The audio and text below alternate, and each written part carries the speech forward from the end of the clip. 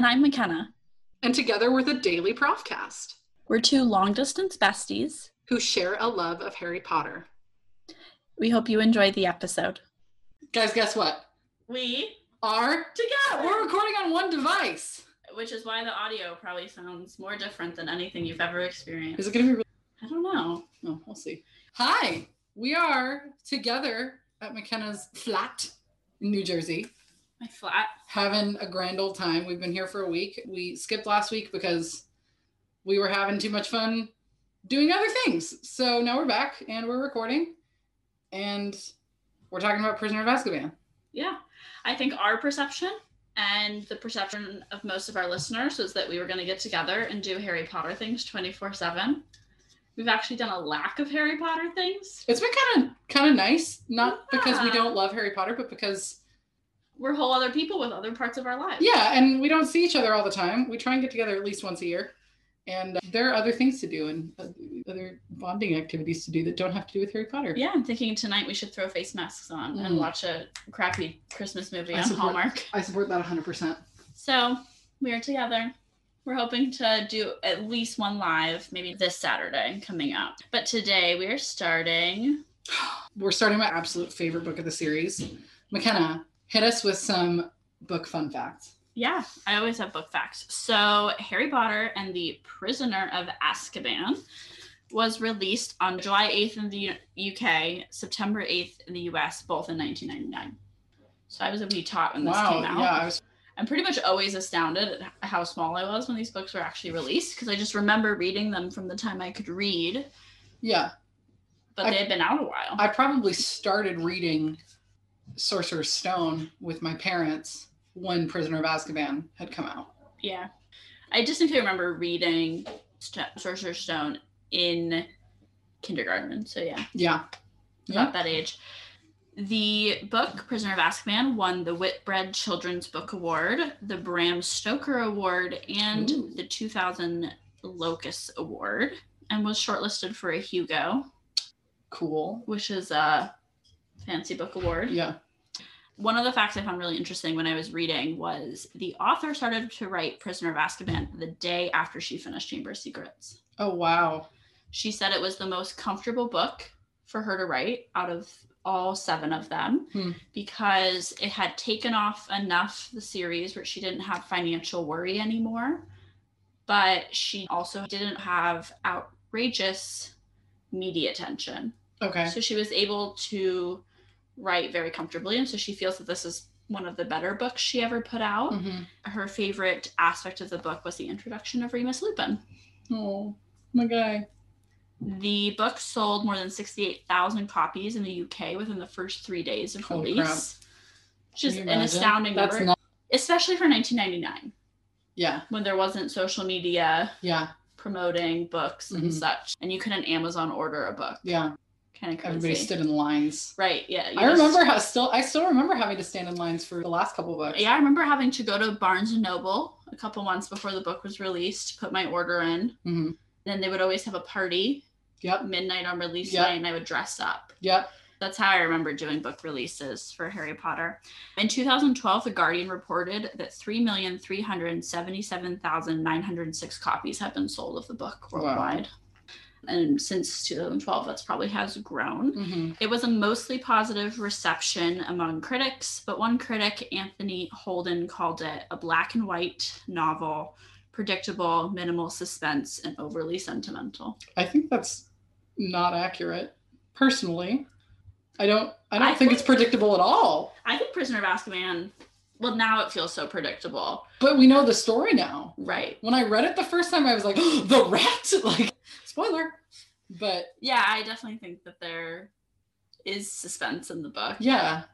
At multiple points along the novel. Yeah. We get things sort of in nuggets of information rather than grand reveals, and then there is a bigger reveal at the end. Totally. I'm wondering how much backstory did she really develop before starting to write 1 and 2 as opposed to when she got to here, because this one deals a lot with stuff that has to do with Harry's backstory. Right. Was it comfortable for her because it was stuff to do with things that she had to develop in order to develop Harry as a character already? Was it already laid out for her?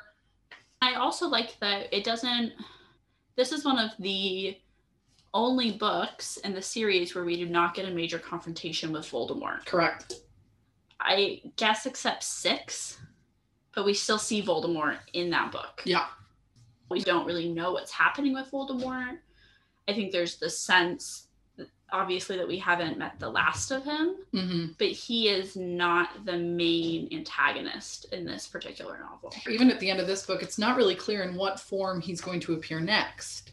In Sorcerer's Stone, he's just a fragment of himself. In Chamber of Secrets, he's a memory.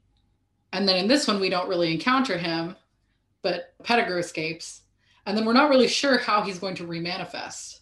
And we get a big old surprise at the end of Goblet of Fire. This is so much of the other books. The main focus is the relationship between Harry and Voldemort. Right. Especially as we progress. That's going to be the number one topic we're probably going to be talking about over and over again. We're not going to have that discussion throughout this book. We might not even mention Voldemort a lot. Totally. I think there's something so satisfying about getting gaps filled in on Harry's past. Yes. And why Harry is the way he is and what really happened to him and what really happened to James and Lily. The fact that we're getting those gaps filled in is really satisfying in this one. I think that was the overwhelming feeling I had when I did get to read this one. When I got up to reading it, I was like, oh, I understand Harry way more now.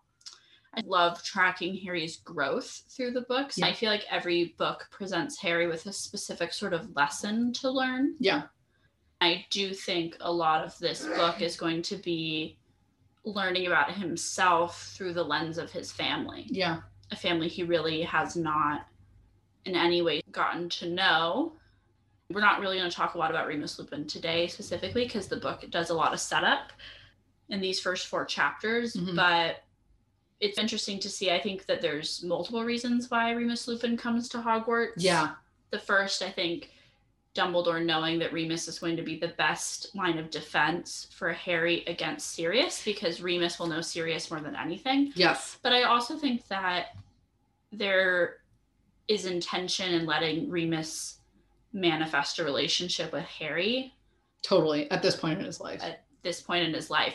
Because Dumbledore could have been like, okay, you're a student at this school and I care a lot about you and I'm going to bring in Remus to meet you early on because you're finally in this world and this is the one person who knows your parents even better than I know your parents. Yeah, like around Harry's first and second years. And not doing much, totally available to come to Hogwarts and meet Harry.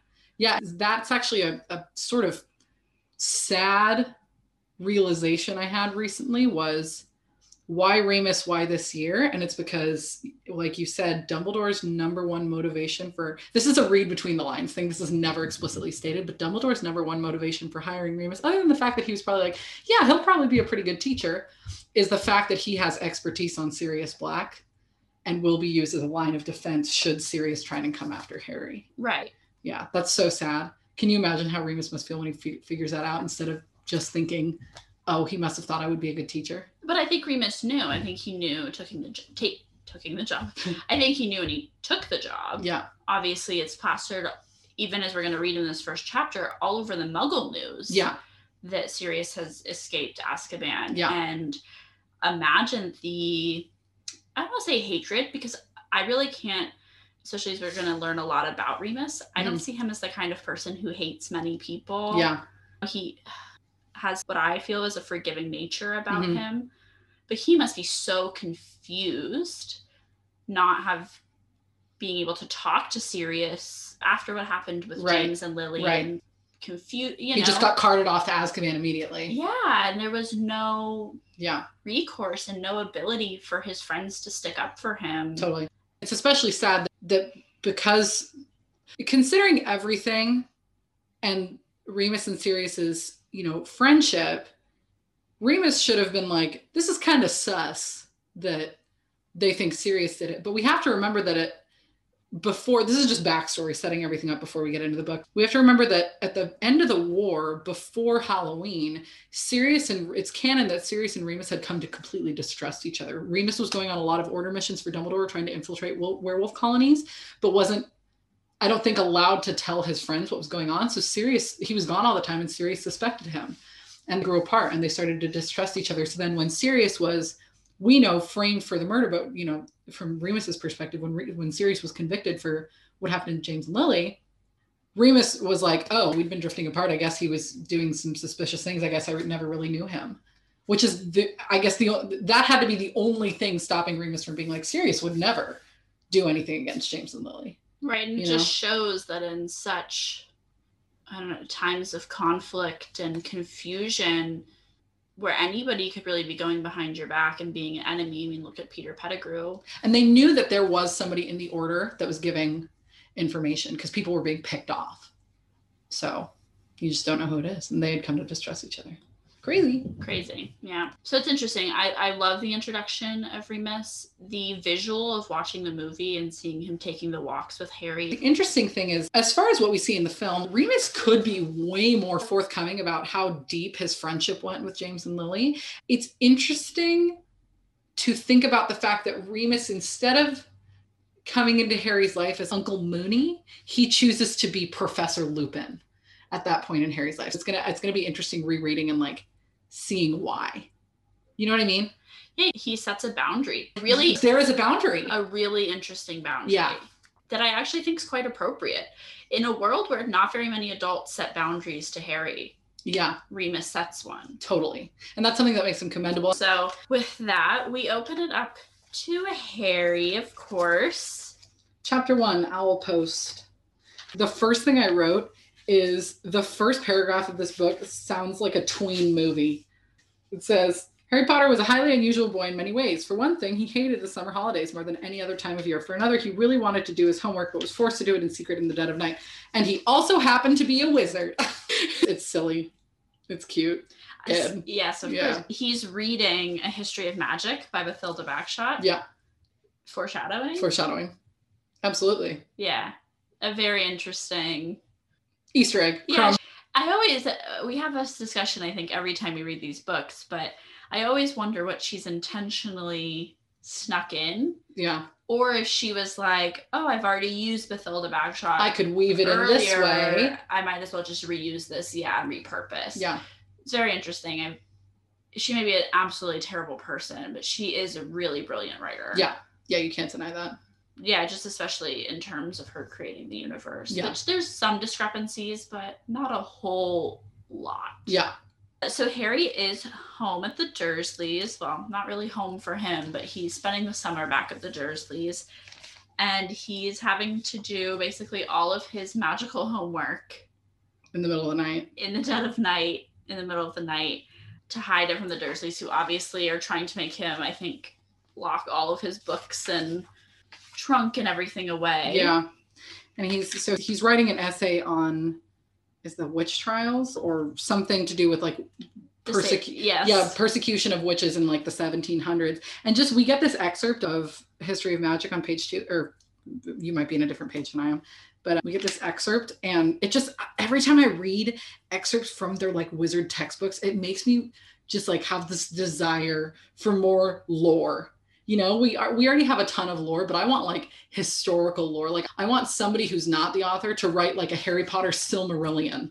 You know what I mean? Like how the Lord of the Rings fandom has the Silmarillion, which is like all the elvish lore. Have you seen Alarm 18 on Instagram? Oh, I love Alarm 18. Have you seen the books that he's Yes, done? he does recreations of the prop books. They're incredible. And he's filled them out with a bunch of, I would kill to get one of his books. I think they're very expensive. But oh yeah, they're like $300. But of course, rightly so. Yeah, because he's put so much work into them. But someday I'll get one. We'll put that on the Patreon. Get us an Alarm 18 book. Yeah. And there's another section where the author, like whoever's narrating, this like omniscient third person who's narrating, fully just says like Harry's dead parents. Oh yeah, Harry's dead parents, who had been a witch and wizard themselves, were never mentioned under the Dursleys' roof. Like that's a little. Harry's dead parents, while true, a little bit blunt. Yeah, a little bit blunt, but I think it just goes to show maybe the tone of Harry while at the Dursleys' house versus Harry while at Hogwarts. That's a really good observation. So basically, the beginning of the book, we always struggle not to spend so much time on plot specifics, but Harry is hiding his homework from the Dursleys. We get this very endearing moment of Ron trying to call the Dursleys and screaming on the phone because he doesn't know how to use a Muggle telephone. It's so very cute. Yeah. And then he's, too afraid to call again because rightly assuming that Harry must have gotten in a lot of trouble. Which he did. Yeah, exactly. And we also get Harry's birthday.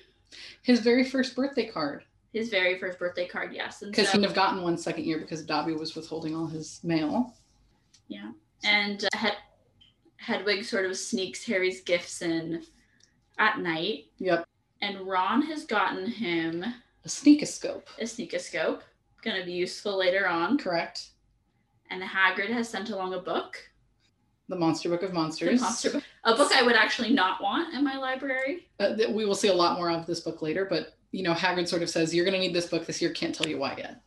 Cute. Very cute. Adorable. Hagrid is so thoughtful. And then Hermione just sends the best gift of all. He's so excited about it. She said she had to mail order for it. Clearly she put a lot of thought into the gift, and she sends him like a broom upkeep kit. Yeah, it's a broom servicing kit. So sweet and thoughtful. Yeah, and he loves it. He's so excited about it. It's like all he can think about when Aunt Marge comes the next chapter. I do think this shows a specific side of Harry and Hermione's relationship. I know you are not a fan of the prospect of them romantically being together. Obviously, they are still children at this point. Correct. Though preteens, but children. Mm-hmm. I just think Hermione understands something about Harry. She just gets him in a different way. Yeah, I absolutely agree with that. This like emotional side to Harry as well, or just so much different than how boys get each other. I think she just gets something deeper. There's something in Harry and Hermione's friendship that Harry could never get from Ron. But likewise, there's something in Ron and Harry's friendship that he could never get from Hermione. You know what I mean? Like the compliment, the way the trio like complements each other is really beautiful. His relationship with Ron is definitely a boy relationship. Yeah. Yes. And his relationship with Hermione, I just think Hermione gets him on an emotional level that Ron could just never, especially at this point in his life, is not emotionally mature enough. Just because he has the emotional capacity of a teaspoon. Another thing we should note is, along with the sneakoscope, Ron sends a card and a newspaper clipping of the fact that the Weasleys Mr. Weasley won a competition at the Ministry where he got a amount of prize money. He got 700 galleons. I did a little bit of math as to what in US dollars 700 galleons would translate to us. It should be noted that the Harry Potter lexicon has a wizarding currency exchange rate calculator on their website. We'll link it in the show notes. Oh. And what's cool about it is you can plug in date.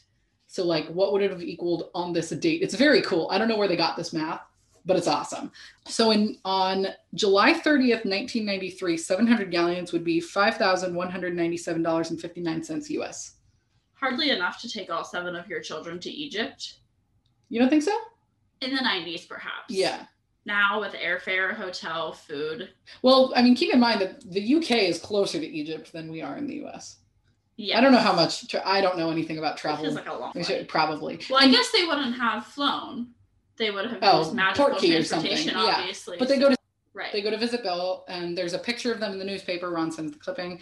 And I think it's really sweet that the Weasleys, the Weasleys are not rolling in money. Well, as Harry says, Harry couldn't think of anyone who deserved to win a large pile of gold more than the Weasleys. We're very nice and extremely poor. Yeah, but the fact that they use it on, an experience for the family as opposed to like, oh, we just have to save this is like kind of sweet that they it is kind give of their kids a good experience. Yeah, and they go to visit Bill. Isn't this the second time they've gone to visit Bill? Yes, because Mr. and Mrs. Weasley went the second year to visit him. To visit Bill. Yeah. Oh, yeah. Bill. But now the whole family gets to go. And Scabbers is in the photo. Important knowledge for later. Yes, important knowledge for later. Yeah. That's basically chapter 1. The first chapter of each book is sort of like recap for dummies or people who didn't read the books in order. Or who haven't read in quite a long time. Yeah. So yeah, that's that. We also do get one more important thing to know about the first chapter. It will be important later, is that McGonagall sends along a very large letter filled with all of the things Harry's going to need for the next year, but also includes his Hogsmeade. Right. papers that need to be signed by a guardian. Correct. A privilege extended to third years to go into the local village. Yeah. I would die to go to Hogsmeade. We've been to Hogsmeade. We have been to Hogsmeade. It was a great day. It was such a lovely day. It kind of took me to Hogsmeade. Chapter 2, Aunt Marge's big mistake. Oh boy, did she make a big mistake. Oh, Aunt Marge adds such a I cringy fiercely dislike her. Yeah, she's like yes, Marge is like the Muggle Umbra.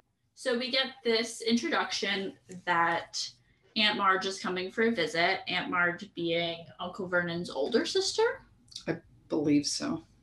And Harry is immediately in dismay of why she has to come, why she has to stay.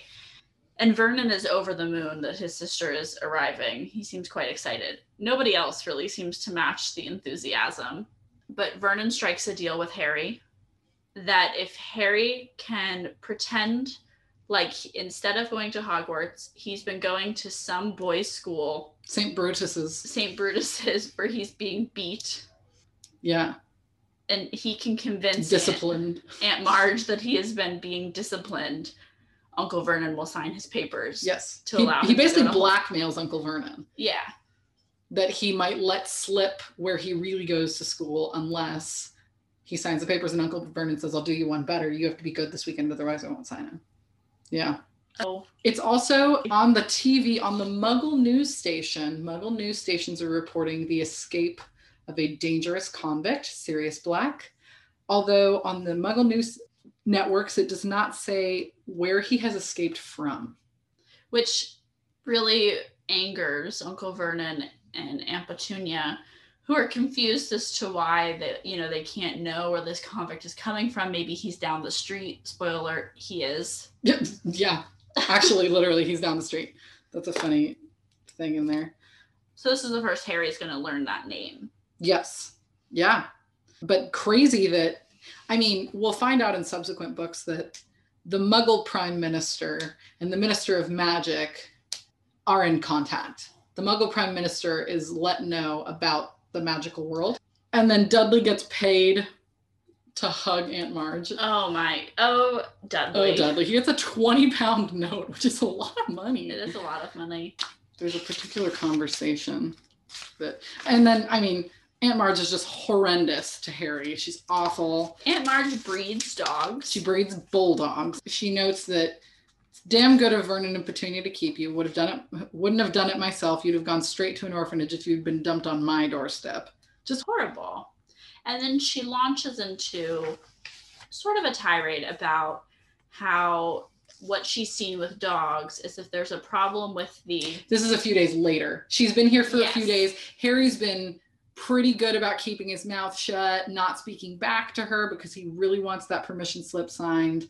And then on her last night, the family's having dinner and she launches into this tirade, McKenna continuing. About how if there's a problem with the pup, it almost always is because of the mother dog.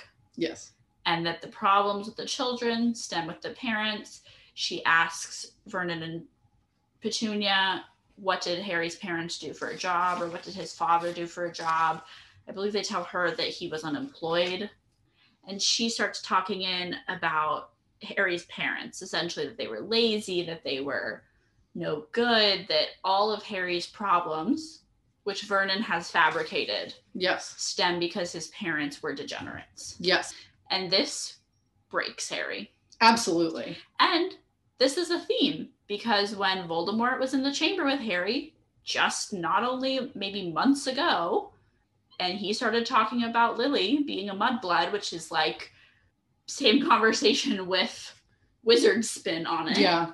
Harry broke, he couldn't handle it. Yeah. And so we know that defending his parents means something very strong to him. Harry idolizes his parents.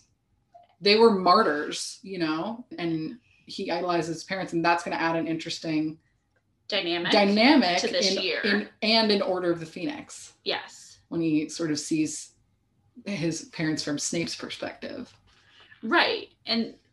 But to a little boy whose parents have died. Yeah. And we've all, we all as kids think our parents are perfect, and when we find out they aren't, it's kind of a sad day. It's devastating to realize that your parents have flaws. We'll talk about that later. Right. But at this point, Harry's breaks. The image of Harry's parents is everything to him. Yes, absolutely. And somebody's slandering them. And he feels like it's his job to defend them because they gave their lives for him. Yeah.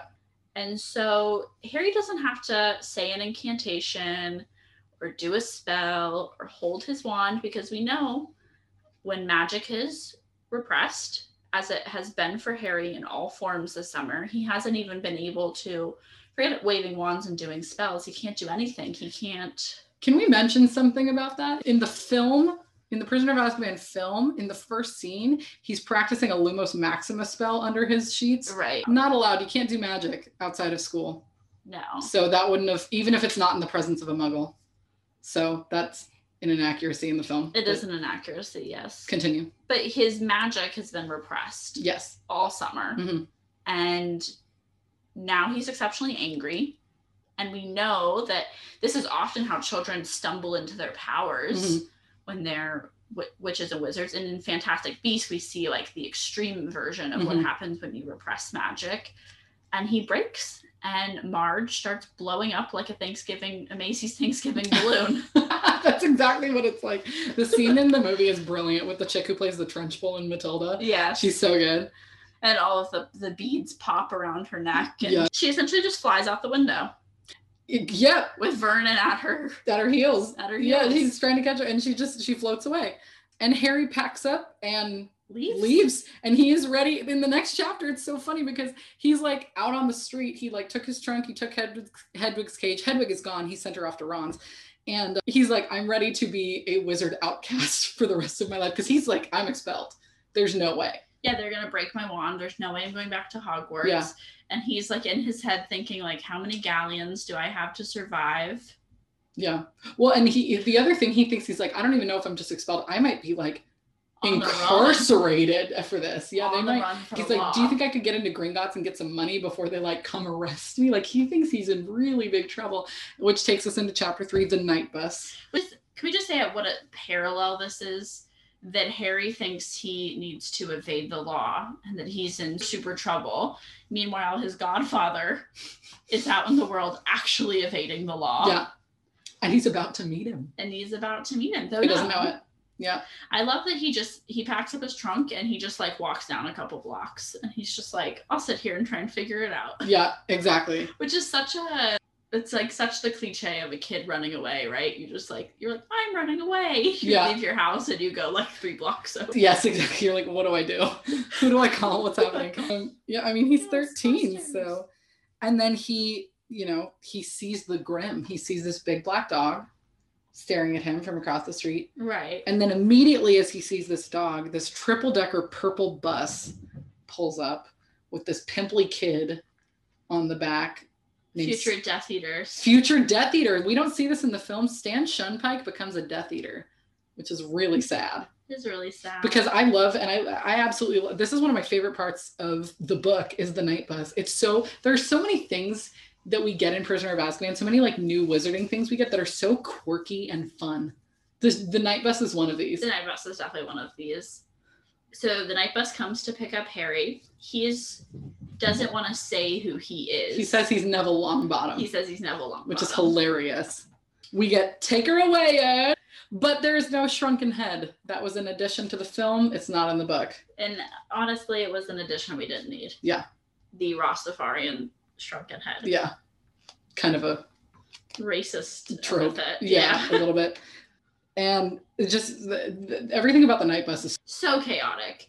And I love that there's just like a million beds in there and the bus. So this is, I guess you can put a magical extension charm. Yeah. Right? Because the Weasleys have done it with the Fort Anglia, and we see it done here on the night bus as well. It has to be. Right? There's no way this bus would have held what I imagine to be like rows of beds and stuff. Yeah. Right? In the movie, it seems like sort of a normal size, but perhaps you're onto something with this magical extension charm and all the beds. And Harry says, take me to the Leaky Cauldron. The night bus, the purpose of the night bus is to pick up the stranded witch or wizard. And we're not exactly sure if the night bus just like has this ding when it senses that there's a stranded witch or wizard, or if Fudge sent the night bus for Harry, having known something about him. I mean, they would have known about Marge. Right. So perhaps then they were like, we should probably go pick up Harry. Like, I don't know how the night bus I thought that they sent, if that's true, that they would have sent the night bus and not, you know, an Auror. Yeah. To come somebody qualified. Leave him with Stan Shunpike. Yeah, your Death Eater. He's got this hilarious Cockney accent, and there's some dialect writing, which is really funny. I love that Harry says, how come the Muggles don't hear the bus? And Stan says, them don't listen properly, do they? Don't look properly either. Never notice nothing, don't they? It's awesome. The way the speech, the like dialect writing is awesome. Harry notices that Sirius Black, this man he's seen on the Muggle TV, is on Stan's newspaper. Right. We get this hilarious description of a gun. A kind of metal wand that Muggles use to kill each other. Yeah, ridiculous. And then Stan starts telling Harry about Sirius. So Harry realizes that Sirius is a wizard convict, not just a Muggle convict that's escaped. Murdered 13 people with one curse. He was a big supporter. He was a big supporter of you-know-who. I love that whole exchange in the film. And then Harry goes, what? Voldemort. And then it says, even Stan's pimples went white when he used his name. It's so funny. Yeah. We've had discussions about this previously, but people are afraid to use Voldemort's name because there were rumors during the First Wizarding War that saying his name instead, like, was part of a taboo charm that would then like summon him or summon Death Eaters to you, but just using the name. So that's why people are afraid to use his name. So that's why Stan is freaked out when Harry says that. You out of your tree? What you say his name for? Sorry about my accent. Stan sort of gives the lore version of Sirius Black. Yeah, what the general populace knows about Sirius. And he says, well, he tells him first that Harry reads the billboard and he says he murdered 13 people with one curse. Stan says, yep, in front of witnesses and all, broad daylight. He says, you know whose supporters were tracked down. Most of them knew it was all over with you-know-who gone, and they came quiet, but not Sirius Black. I heard he thought he'd be the second in command once you-know-who had been taken over. Anyway, they cornered Black in the middle of a street full of Muggles, and Black took out his wand and blasted half the street apart. And a wizard got it, and so did a dozen Muggles. What got in the way? And you know what Black did then? Laughed, just stood there and laughed. And when reinforcements from the ministry got there, he went with them, quiet as anything, still laughing his head off. And that is what happened from, a normal outsider's perspective. Sirius was laughing when he was arrested, just not for the reason we think.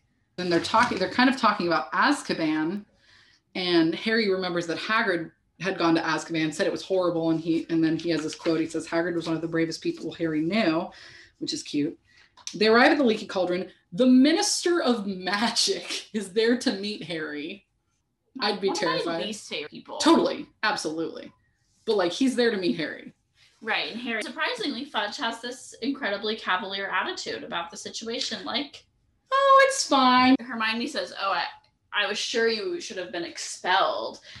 And Ron says, expelled. Imagine if I blew up my aunt, something much worse would have happened to me. They would have had to dig up my body after my mom killed me. Well, and it's, it's actually a commentary on if you are on Fudge's good side, your life is peachy. Your life is peachy. But when the coin flips after Goblet of Fire, and Harry's no longer Harry is protecting somebody with magic, Fudge tries to do away with him.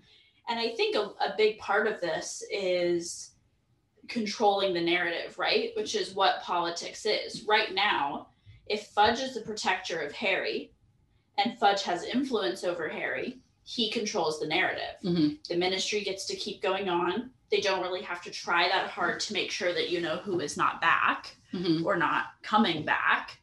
And they get to have Harry as their golden poster child of there's hope in the world, and totally. We have survived who, and Harry is proof of that. Yeah. But when crap hits the fan in the next book, and then it kind of escalates from there, and Harry grows up and has a voice and has the ability to say, I've seen Voldemort with my own eyes. I watched him murder Cedric.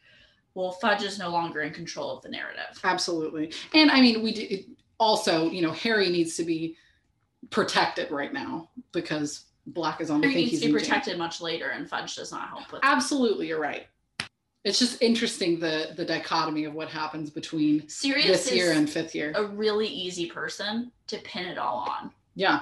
He comes from a sketchy family who are all purebloods. You know, it makes sense that he could have been a traitor, that he could have had his friends and the odds were all the evidence was against him, right? Like as far as anybody knows, he was yeah like but they like, it's not even like, I mean, that part's a setup, but like as far as they're concerned, like what happened with the Potters is not a setup. Like they are completely convinced that he did it, right? Yeah, I mean, because Peter Voldemort orchestrated it perfectly. Yeah. But beyond that, everything in Sirius's past would make sense that he would follow his family's lineage and his brother's lineage, or, you know, like his influence, and become a Death Eater. Like that just makes sense. Yeah. And so Sirius becomes like the perfect poster boy to frame to it scapegoat. All on. Yeah. And we're like, this is not, even once we go through the series of events in this book with Sirius, this is not the last time the Ministry is going to say, no. like, it's Sirius is on the loose still, and we have everything to blame. When Voldemort back, it's all Sirius. Yeah, totally.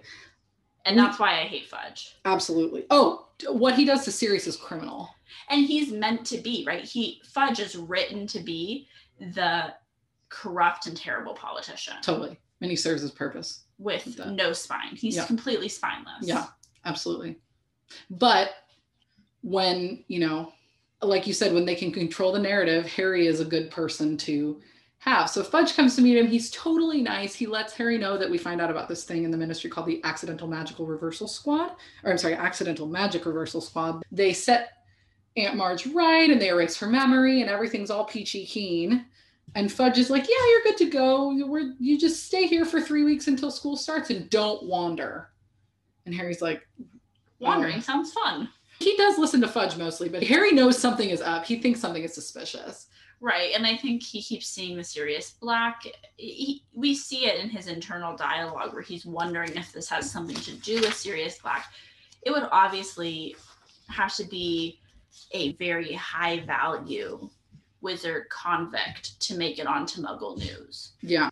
When's the last time, from our knowledge, that a wizard has made Muggle News? I don't even know. We don't even know how much Voldemort was in the Muggle News during the First Wizarding War. We just know that the celebrations were captured on Muggle News when he was defeated. That's all we know from the book. Right. So this has to be a big deal, Sirius Black. And I think he senses, like, this is quite odd. Because it's in both worlds. Absolutely. Fudge says, sorry, Harry, but rules are rules. Like, he cares about rules. And then Harry is like, oh, hey, by the way, can you sign this permission slip? And Fudge is like, no. Thing to do. He's like, but you're the Minister of Magic. And he's like, no.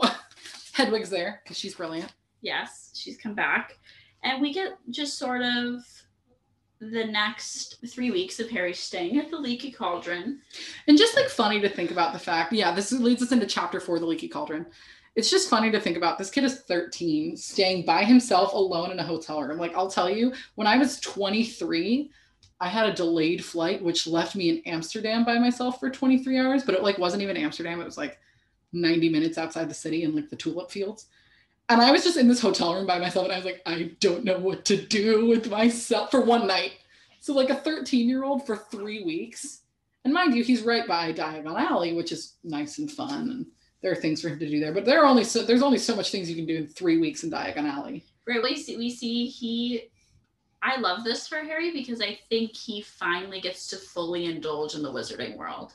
Absolutely. And he gets to learn about how to spend his money and be responsible, you know? He goes and he gets ice cream and he spends time at Flourish and Blotts and he goes to the Quidditch store and, you know, window shops and has to stop himself from the temptation of spending his enormous fortune. I think it says somewhere in there that he couldn't imagine having to ask Vernon and Petunia for money too. After he's spent this fortune. Exactly. So he's like, I mean, he's like, I have to be kind of frugal, and which is nice that he, and it's interesting to think about because he has no parental figures there with him, or barely at all in his life, in to sort of help him. The Weasleys are good for him in that way, because he sees you can be happy without having to spend lavishly. Yeah. Versus had he become, I mean, for so many reasons this is wrong, but had he become close friends with Draco Malfoy, he would have seen the opposite. Totally. That lavish. He would have bought their bolt immediately. Exactly. Because he would have been constantly trying to keep up with the status quo. But being friends with Ron, that same status quo, it's just not there for the Weasleys because they can't afford it. Yeah. And their happiness comes from family vacations and spending time together. Sweet. Rather than Weasleys. Buying things. People are talking about Black on the Street, obviously. It's a big deal. And I wonder, and I guess we'll find this out more later, but like, I wonder really how much the general populace knew about what happened. And I guess we sort of get that from what Stan said. Like, that's the extent of what everybody knows. I would think that's what people talk about. I don't think people really know the fact that Sirius is the people, like, it is believed that Sirius is the reason that James and Lily Potter are dead. Like, I don't think the general population knows that. Probably better. That's probably on a need-to-know basis. Right, correct. I would agree with that. And then there's this other interesting little tidbit. You know, Harry spends a lot of time at Florian Fortescue's, the ice cream parlor, and Mr. Fortescue continually brings him sundaes. It should be noted that Alice Longbottom, before she was married to Frank, her last name is Fortescue. I don't know what her relation is to the owner of the ice cream shop, but is Florian Fortescue's favor of Harry perhaps because of his parents' relationship with Alice and Frank? Wouldn't you think that Neville would get some special treatment while in Diagon Alley? I would hope so at the ice cream parlor. If it has to do with that. I don't know. Maybe they're like distantly related. I hope that they're closely related, and I hope that Neville gets a free sundae every time he goes. Yeah. And I think this is so sad. So we see that Harry meets up with Seamus and Dean, and he sees Neville, and Neville's grandmother's giving him quite a hard time for something, so he doesn't say hello to him. Yeah. Poor Nev. Deserves so much better. Deserves so much better. So we see him like tool around with just the wizarding world, and it's cute. He gets to be comfortable in a place where he feels home. And he's like kind of growing up. Right, and I think the alone time is probably good for Harry. He probably doesn't get a lot of time alone that's away from the Dursleys and away from his friends at Hogwarts. Yeah, in a boarding school, you don't get a lot of alone time. No, you're constantly always with people. Like, think about how you were in a college dorm. Right. You're never alone. No. So I think it's nice for Harry to have some time to like think life over. Mm. And then Ron and Hermione kind of show up. Yeah. And the three are reunited. Yeah. And they're all, they're getting their new school supplies. Harry has 2 new subjects this year, Care of Magical Creatures and Divination. So he's getting stuff for that. We hear that Hermione has loads of new subjects. Correct. Like, too many. Like, what the heck? That doesn't seem to make sense. She's taking Muggle studies, which they're like, why? I think it would be interesting to learn about Muggles. Wizarding perspective. And I tend to agree.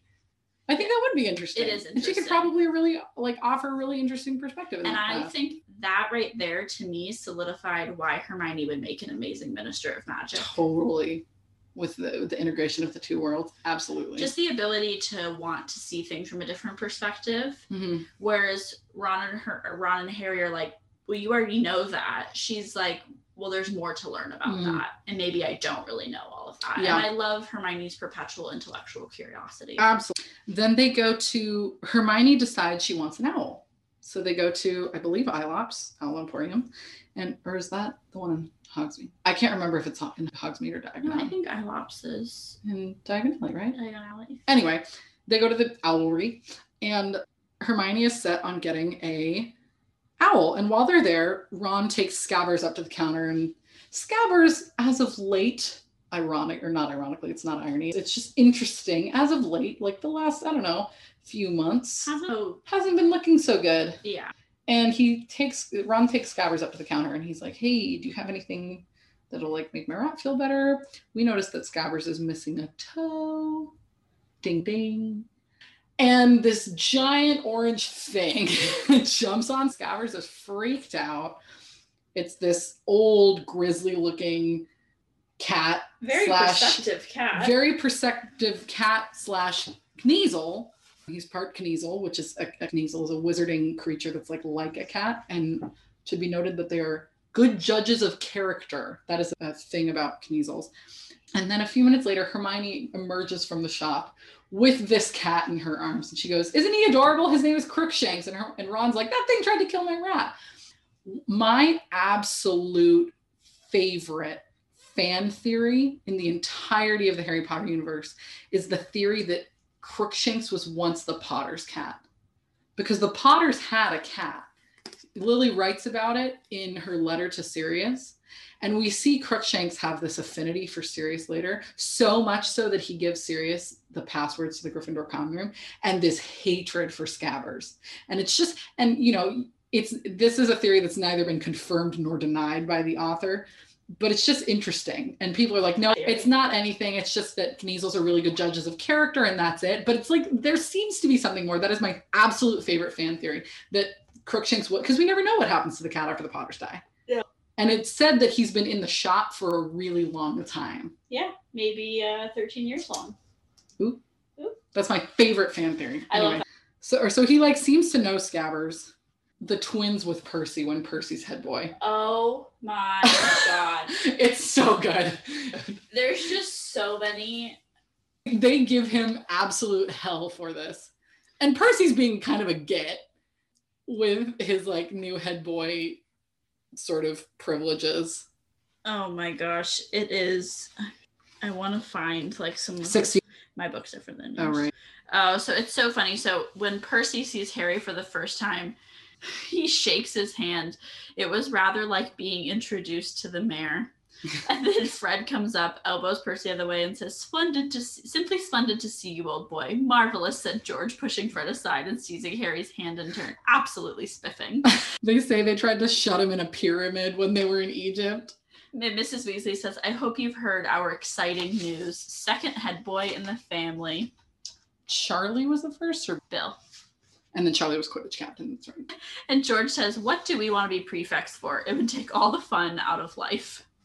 Also, side note, everyone should know, McKenna and I are wearing matching like Harry Potter Snuggie nighty things They're amazing. That her husband bought for us. They're incredible. We learned that the Ministry of Magic is providing cars to take the entire Weasley family to King's Cross Station. Including Harry. And the boys inquire as to why the ministry would send them cars. And Mr. Weasley sort of writes it off as, well, they're trying to be helpful and they know we don't have a car and they're just doing this, so leave it alone. So they give the Weasleys a motorcade. I love that the boys steal Percy's head boy badge. And then change it so it says big head boy. But Harry... when you read about the Weasleys, doesn't it make you wish you had 7 siblings? Yeah, it does. Absolutely. I always wanted... Just like an outrageously sized family. Yes, absolutely. Yeah. They're like so endearing. To be the youngest girl of 7 big brothers would just be... Well, that's why Ginny turns out the way she turns out. I think the last really important thing that we get here is Harry overhearing a conversation between Mrs. and Mr. Weasley. And so in the movies, it's important to note, I think that this goes very different, where Mr. Weasley pulls Harry aside and speaks to him directly and tells him what happened. Vaguely tells him what happened with Sirius and that, you know, there's a chance that Sirius could be coming back to finish what Harry by killing Harry. And instead we hear this conversation between Mrs. Weasley and Mr. Weasley, where Mr. Weasley is saying that he really believes that Harry should know. And Mrs. Weasley saying, you know, he's only a boy, he's only 13. He doesn't need to know because he'll be with Albus and Albus will protect him. And he doesn't need another reason in life to stress him out. And so they're sort of having this back and forth. And Mrs. Weasley's, well, whatever you feel is best, but I just think that Harry should not know and he should be fine. Well, of course, Harry finds out. Because he's overhearing. Yeah. And I think it's quite sweet. He says in the book, or we hear him kind of think to himself, that he agrees with Mrs. Weasley.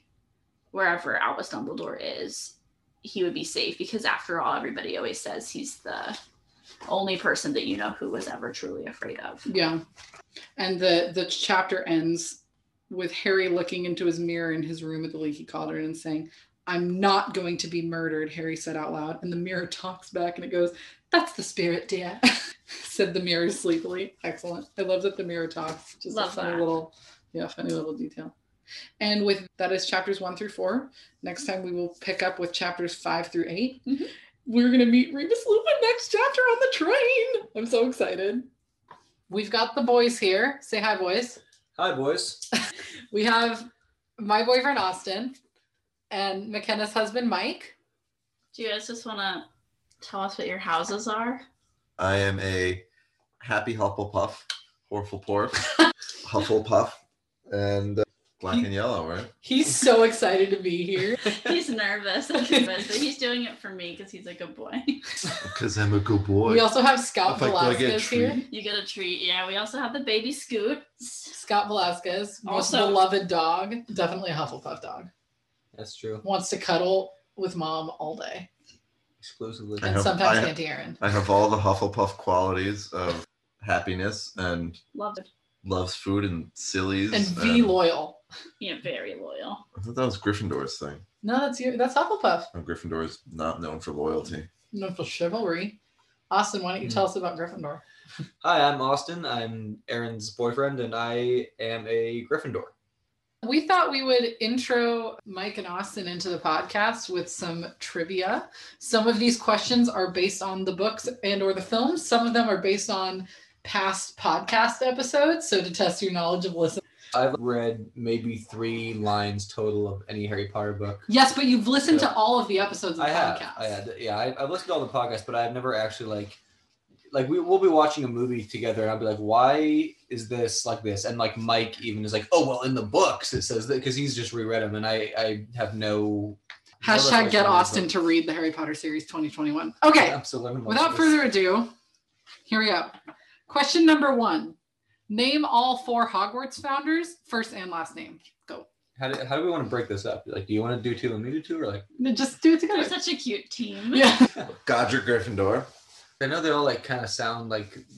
They're all alliterations. Is it Renona? Ravona? Racona? Ravino? It's something like that. What is it? Roanoke. Close.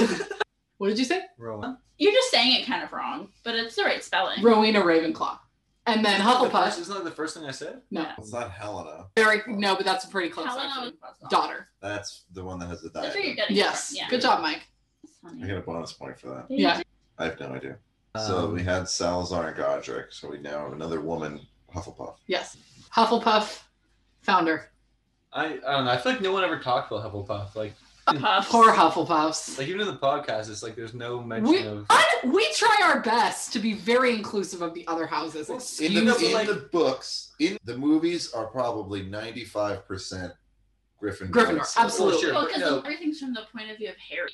Yeah, the books are like 80% Gryffindor and 85% Gryffindor and 15% everyone else. Right, but even like Ravenclaw has like the diadem and all that jazz. Like there's more to it. Hufflepuff just like. Well, one of the Horcruxes is Hufflepuff's cup. So just give us a name.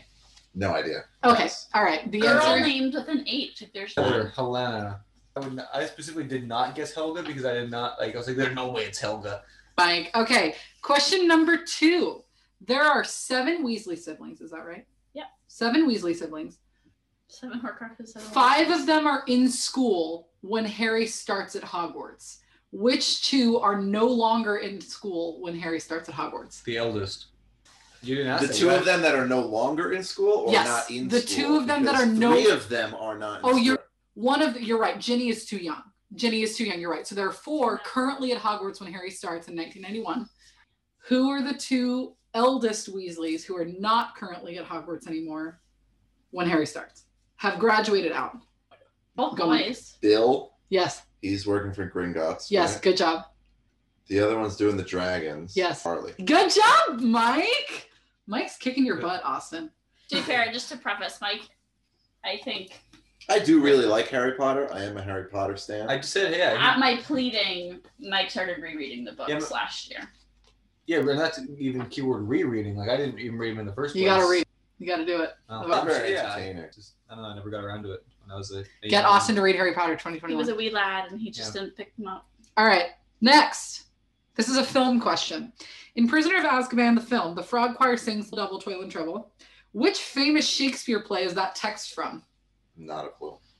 Oh, I knew I recognized it from There are somewhere. 3 witches. Yeah, it's Macbeth. Good. Yeah, I knew I Yeah, recognized it because we were watching the movie the other day, and The Scottish play.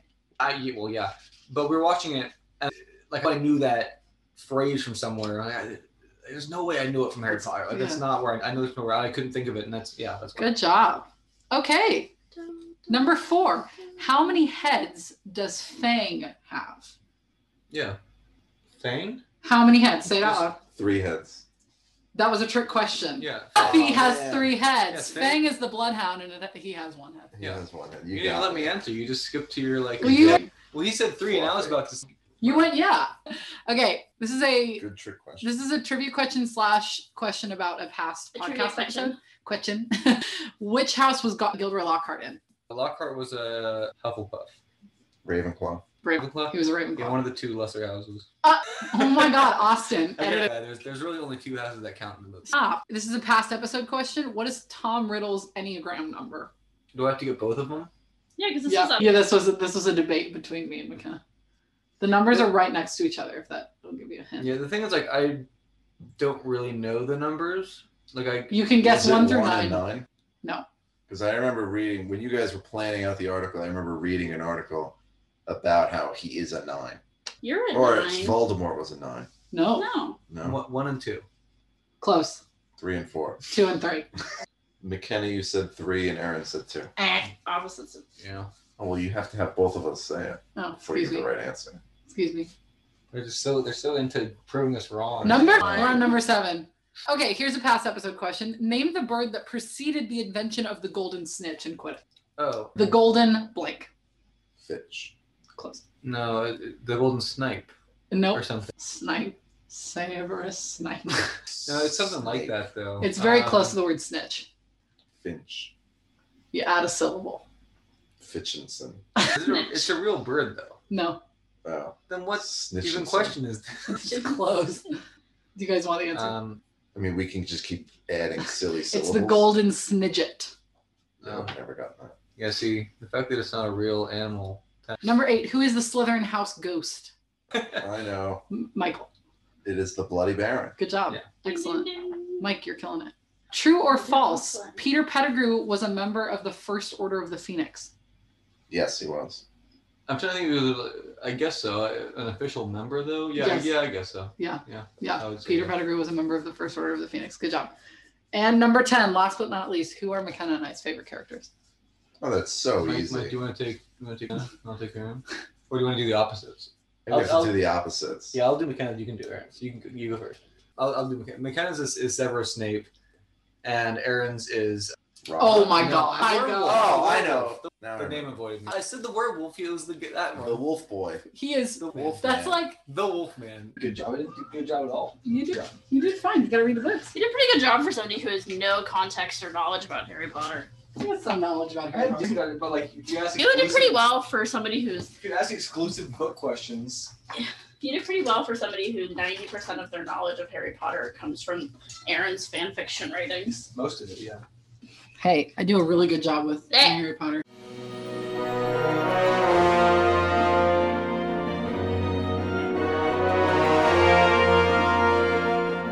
Hey, thanks for listening to our latest episode. As always, please subscribe on whatever podcast platform you're listening on. And if you're not a listener on Apple Podcasts, it would still help us out a lot if you head over to Apple Podcasts and leave us a 5-star review. If you have any questions, comments, concerns about anything you heard in this episode today, please drop us a line at our Anchor profile. You can leave us a nifty little voice message there, or you can head to our Instagram @TheDailyProfcast to DM us or leave us an email.